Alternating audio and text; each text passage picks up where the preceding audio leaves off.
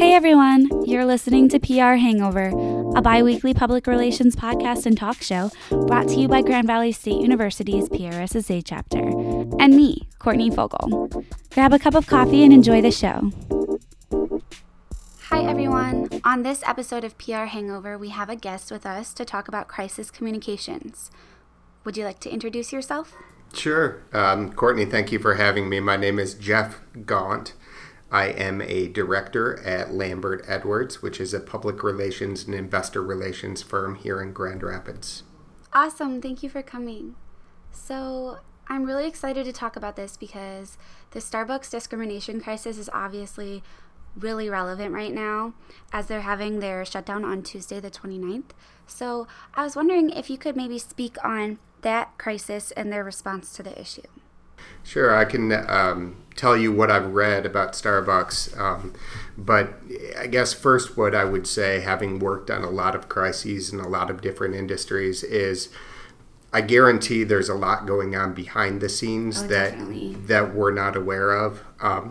Whenever I go in to help a company or a client manage a crisis, we're thinking not just how do we communicate through the media, but what other stakeholders do we need to reach? How do we reach employees? How do we reach potentially shareholders, board members, other constituents? So I know Starbucks must be doing a lot of that. I know what I've read in the paper, and I can speak a little bit to that. I would say Starbucks the response has really been textbook. Mm-hmm. They acted quickly. They did something different and comprehensive across the business. The decision to shut down 8,000 stores, to have bias training. In crisis communications, we think about who are the partners that we can work with on an issue. I know in the case of Starbucks, they have talked to the NAACP. They've got Common as part of their curriculum. Mm-hmm. They have other civil rights groups. So they're working collaboratively with partners to develop a curriculum that they think will be important to share with employees. So I would say from the beginning, acting quickly is extremely important. Making a bold step by shutting down the business for bias training, and then really not stopping there. If you look just within the past week, they announced a new policy in terms of how guests to Starbucks are treated or what they can do. Basically, you can hang out at a Starbucks without having to buy something. Mm-hmm. You can use the restroom at a Starbucks without having to be a paying customer. So it's not just the bias training, it's also what are the additional policy steps that you're making, and then in terms of what we're here to talk about today, how do you communicate that? Right. Do you think that backlash from consumers, if that persists for an extended period of time, that will cause more of a response from Starbucks, or do you think that what they're doing now is beneficial? I think what they're doing now is beneficial if you continue to see, say, criticism from the stakeholders that you care about, or in the case of Starbucks, from their consumers. You have to ask yourself why. What aren't we doing? What more could we be doing, or should we be doing? There are always going to be critics, especially when you're a company as large as Starbucks. Mm-hmm. You're going to take criticism. The question is that criticism valid? Have we attempted to respond, and do we continue to attempt to respond to that criticism? So I guess in answer to your question, I would say we'll wait and see. So far, I think by and large, the feedback has been very positive in terms of what Starbucks is doing. There may be questions down the road if they could do more, but kind of get through next week and continue to keep our eye on it. I read today that the executive from Starbucks is actually personally going to help the two men that were arrested with this program that they're trying to initiate. I think that's pretty cool too, just because it's like it adds a little bit more of a personal and intimate touch, I guess, to the situation instead of just like doing it by the book? It does, and I would say companies that respond to crises well do it on a number of different levels. Mm-hmm. At its core, a response should be personal and human, mm-hmm. and the more personal and human a company can come across, I think the better that they'll tend to be perceived when dealing with a crisis. But there's no one answer, and I guess that's why I like working in crisis communications, mm-hmm. because everything is case by case. There's no playbook. As much as we try to script mm-hmm. responses or strategies in advance, the fact is when you're in it, it's going to be fluid. You've got to be willing to be adaptive. Mm-hmm. I think that's true even more today as you see additional communication channels, the rise of social media, different ways you can communicate, mm-hmm. different tones. If we think of traditional media, in a media statement you might give in response to a crisis, that we tend to wordsmith those. Right. They can be very corporate. That's not something that necessarily plays well if we're talking about Twitter. Mm-hmm. So how does our tone on Twitter differ from our tone if we're responding to, say, a question from the Wall Street Journal and New York Times? Yeah, definitely. That makes a lot of sense. Do you think that for, like, if you're representing different companies and then, like, maybe they have the same issue, you would react differently for each company? Like, have a different tone, I guess, and follow their tone? Potentially. Yes, we would always try to follow a company's tone. So mm-hmm. when we talk to clients, we talk about using an authentic voice. The voice that Starbucks uses is going to be different than the voice that a Southwest Airlines uses. Right. That's going to be different than something that a JP Morgan Chase or other large financial institution would use. So we always want to use an authentic voice. The responses and the ways that we respond will be different by company. But then again, there are also some parallels. Mm-hmm. And when we go into a crisis, we have a very deliberate set of questions that we're asking immediately to try to get the four corners of an issue, understand what we're dealing with, understand all of those who are impacted, and how we can best reach them. So I guess going along with that, what are some of the best practices in order to respond to a crisis? So always have a plan. And I can tell you often that doesn't happen. It's easier to know you need to plan for a crisis when you're in a crisis, mm-hmm. unfortunately. But we do work with companies.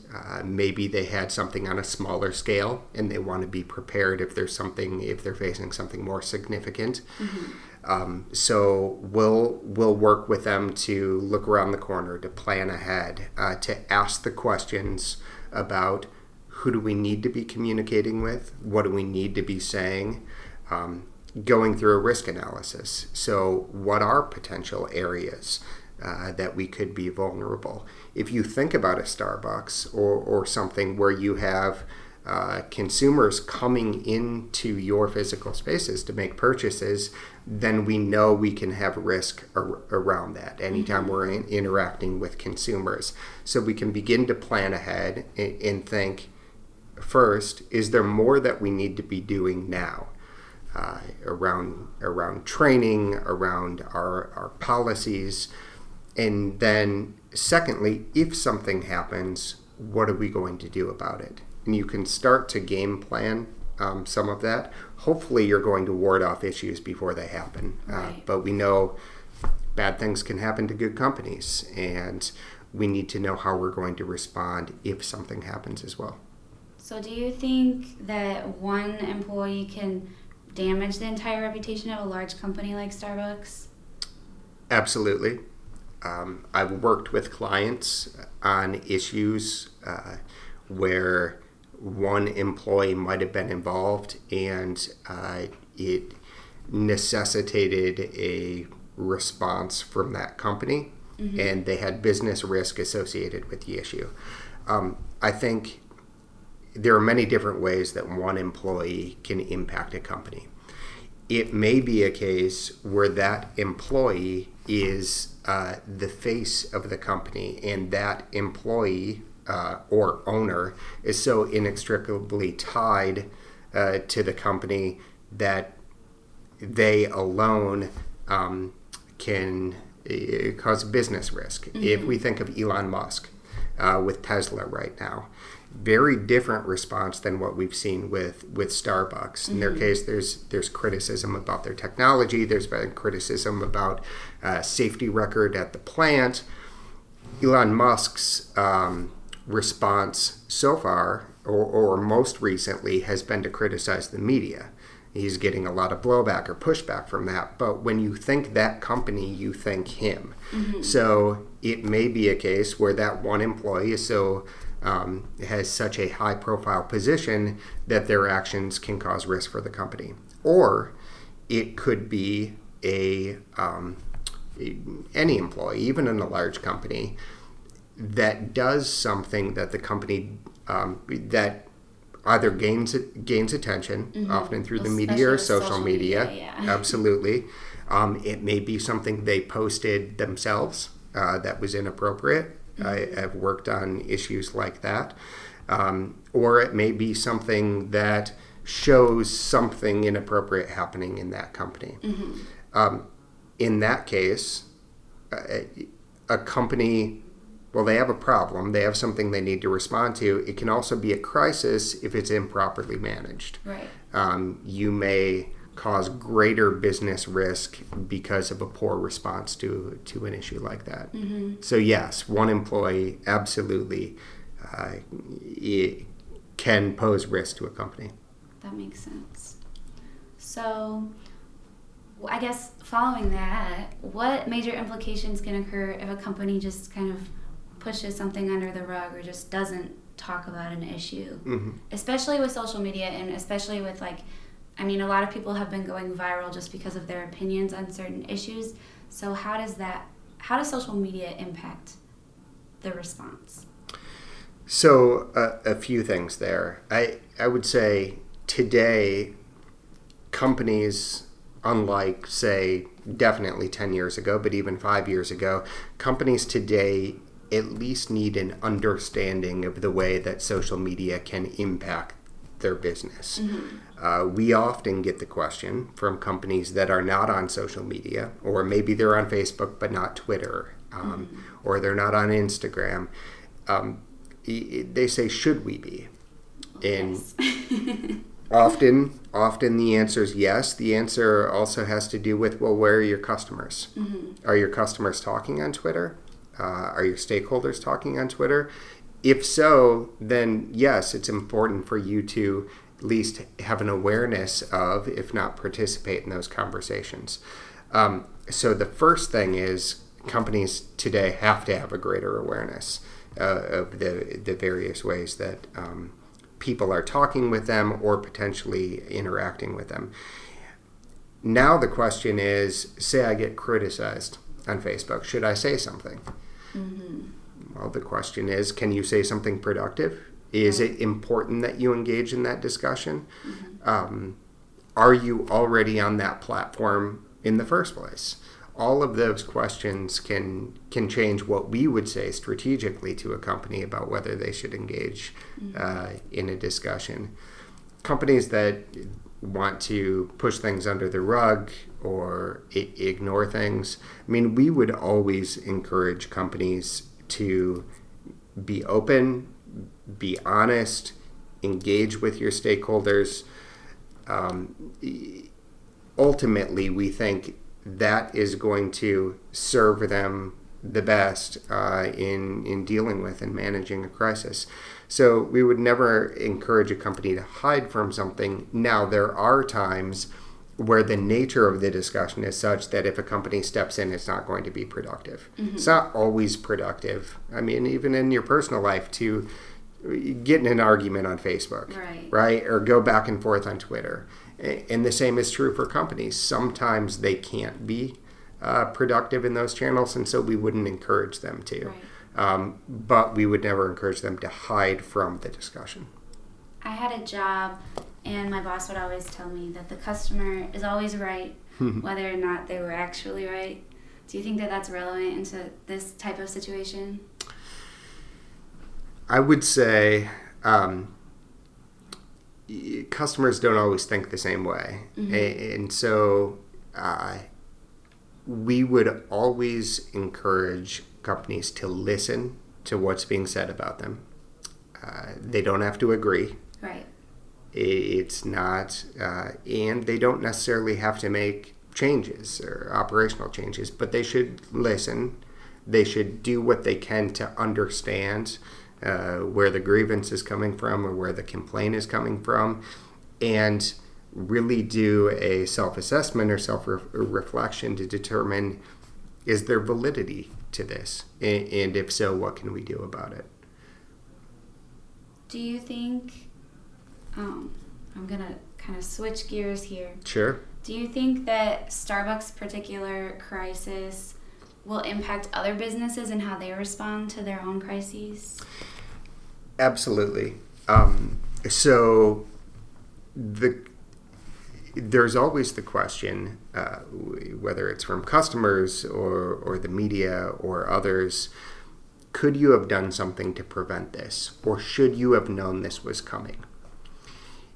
In the case of anyone who comes after Starbucks or Starbucks themselves, the answer more often than not is going to be yes, now, because we've seen what happened. Mm-hmm. So Starbucks is shutting down 8,000 locations to talk about bias. Right.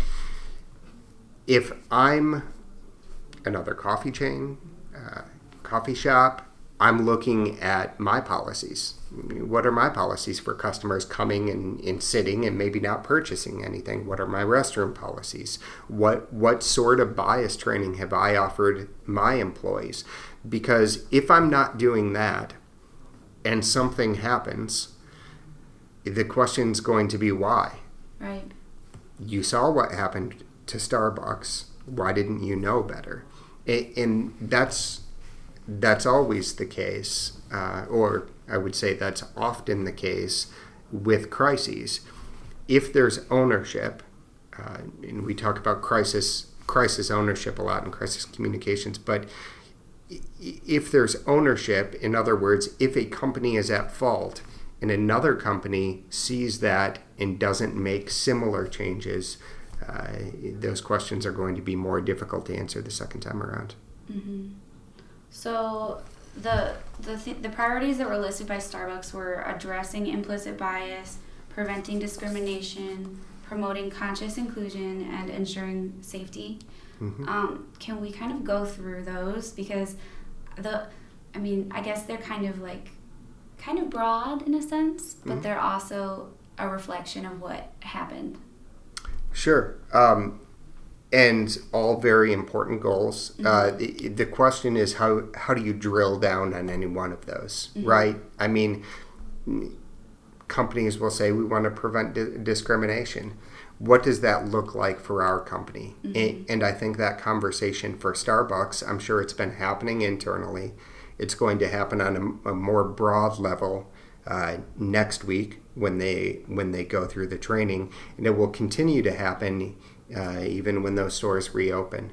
So the question is, what do each of those things, addressing implicit bias, preventing discrimination, promoting conscious inclusion, ensuring safety, what do they mean for Starbucks, and where does the discussion go from here? I will say, because the question has been asked, is it enough to shut down stores on one day to really affect change? Mm-hmm. And I would say the answers, this is about creating a cultural shift right. Within the company. And you can't create a cultural shift in a day, but you also can't begin to change those mindsets if you don't start. Mm-hmm. So I think for Starbucks, they would see this as a beginning, and those conversations will continue to take place over time. Mm-hmm. it's interesting because these employees, since they are most of them minimum wage employees, how can they, just be held accountable for their actions with this training, and will it actually make an impact? And so I guess we'll have to see how that goes, but it probably is a good step for them to try to initiate some sort of change. When you think about it, when I think about Starbucks, I don't think about Howard Schultz, right? I don't think about the CEO. I don't think about senior leadership. I think about the baristas. I think about the people that give me my coffee. So to me, they are the face of the company. Right. And so I think that's why it's important, and that's why Starbucks is having this conversation with the people who really, to the consumer, are the face of that company. And I think any company in a retail space or a consumer-facing space needs to be thinking about who are effectively our brand ambassadors. Who do people interact with at Starbucks, and how can we give them the professional development, the training that they need to do their jobs effectively? Mm-hmm. Do you have anything else to add? I guess I would say, thinking about crisis communications generally, so I think it's pretty cool at Grand Valley that you're having conversations about crisis communications. Mm-hmm. So I sort of got to this career in a very roundabout way. I didn't know crisis communication existed. I didn't know it was a thing. I wasn't in public relations. So I started out in the media. I was a reporter for a daily newspaper in the Chicago area. Then I went to work for the state legislature, the state senate in Illinois, and began to work on policy issues. I wrote laws and helped to communicate about the changes that we were making in Illinois. And then I moved to Thailand, and I worked for the Prime Minister in Thailand. Okay, wow. And when I was there in Thailand, that's when I really started to think about crisis communications. As a reporter, I'd done a lot of investigative work. When I was with the Senate, and then when I was in Thailand, I was often helping to strategize around problems or issues.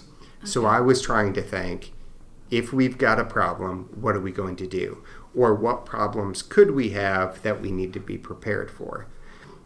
And over time, when you're sitting in Thailand and all of the TV shows are in Thai and I don't speak Thai, I had a lot of time on my hands. So I read a lot of books, I rented a lot of movies, I went to a lot of movies, and I sat around and thought. And what I thought is, I really like working on problems. Mm-hmm. I really like thinking through a problem and trying to solve for it. I wonder if there's a job like that. Mm-hmm. And so I started researching. I stumbled on crisis communications.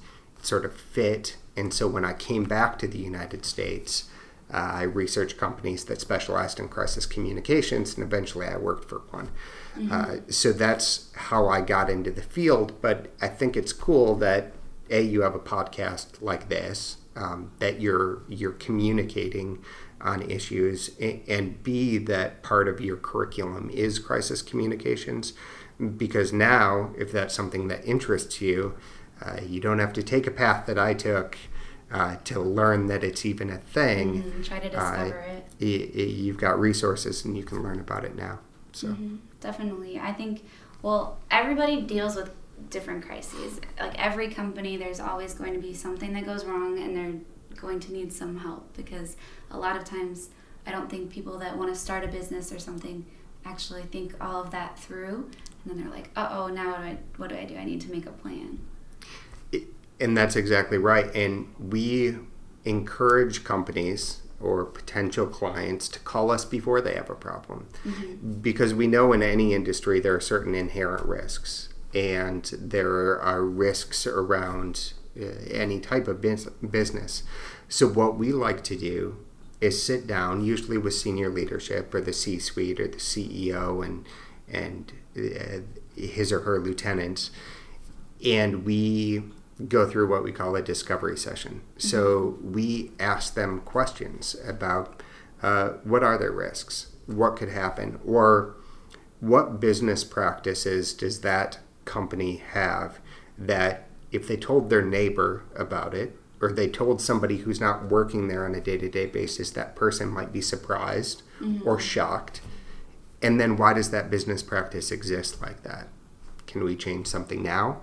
Do we need to be prepared to communicate about it if it's learned?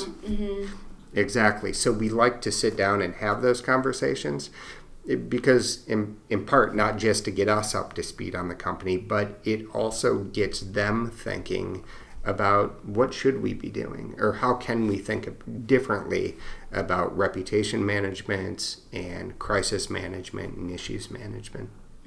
I think that's really important, and I never really thought about how it would relate to politics, but it kind of does, because when somebody's running for a different position or something, a lot of times people want to dig up their dirt and try to figure out something that's negative about them. And so I'm sure that with politics, reputation management also would go through that same thing. Like, can you tell us if there's anything we need to know now before it comes out later so that we can plan for it? Yeah, there's a lot of parallels between what you would see on a corporate side and what you would see, say, in the political arena. Many of the questions that we ask are the same, and I've worked on both sides. I ran a state Senate campaign in Illinois. I did a lot of political work in Illinois.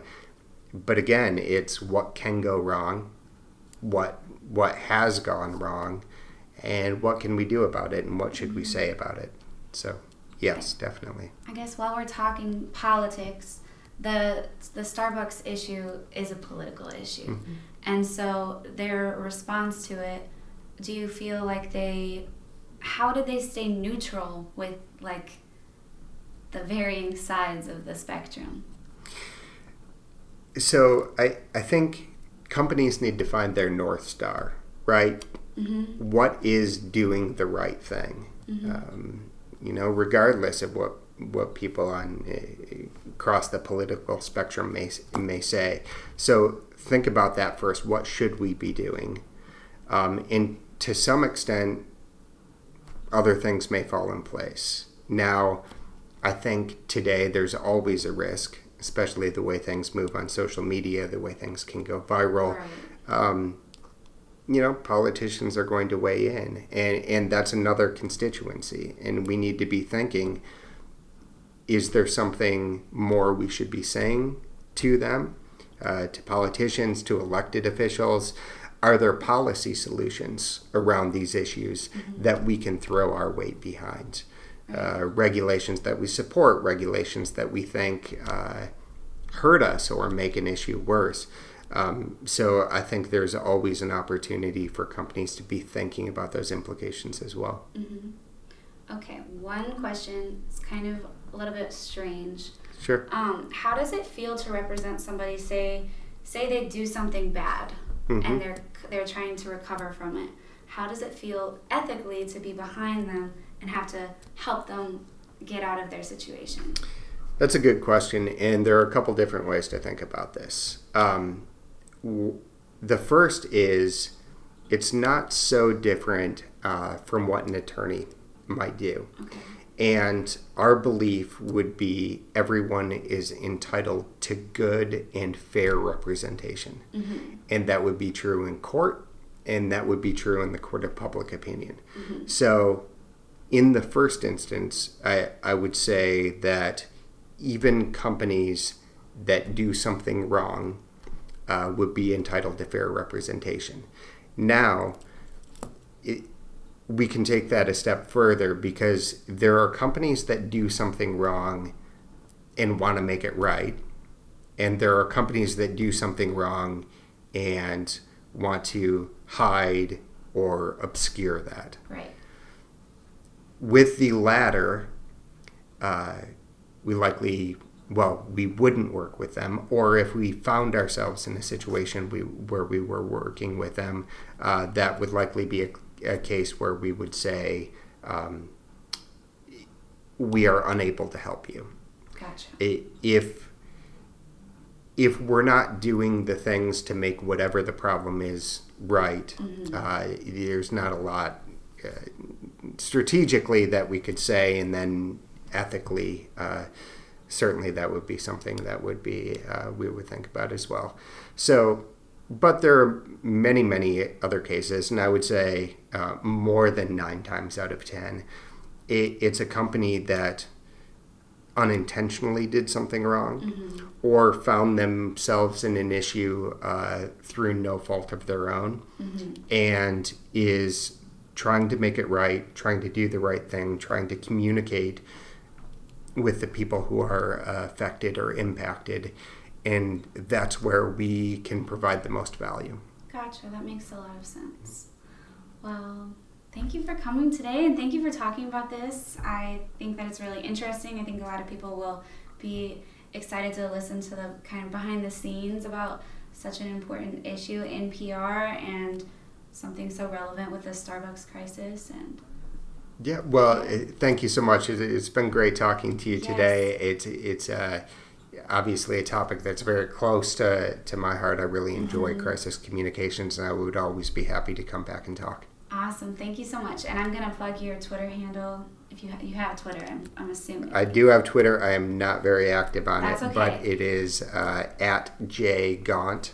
Okay. First initial J, last name Gaunt, Gaunt. Awesome. And then you work at Lambert Edwards and Associates? Lambert Edwards, yes. Okay. Yep. All right. Well, if anybody has any other questions, can ask you. Absolutely. Awesome. We're always available. Awesome. I appreciate your time. All right. Thank you.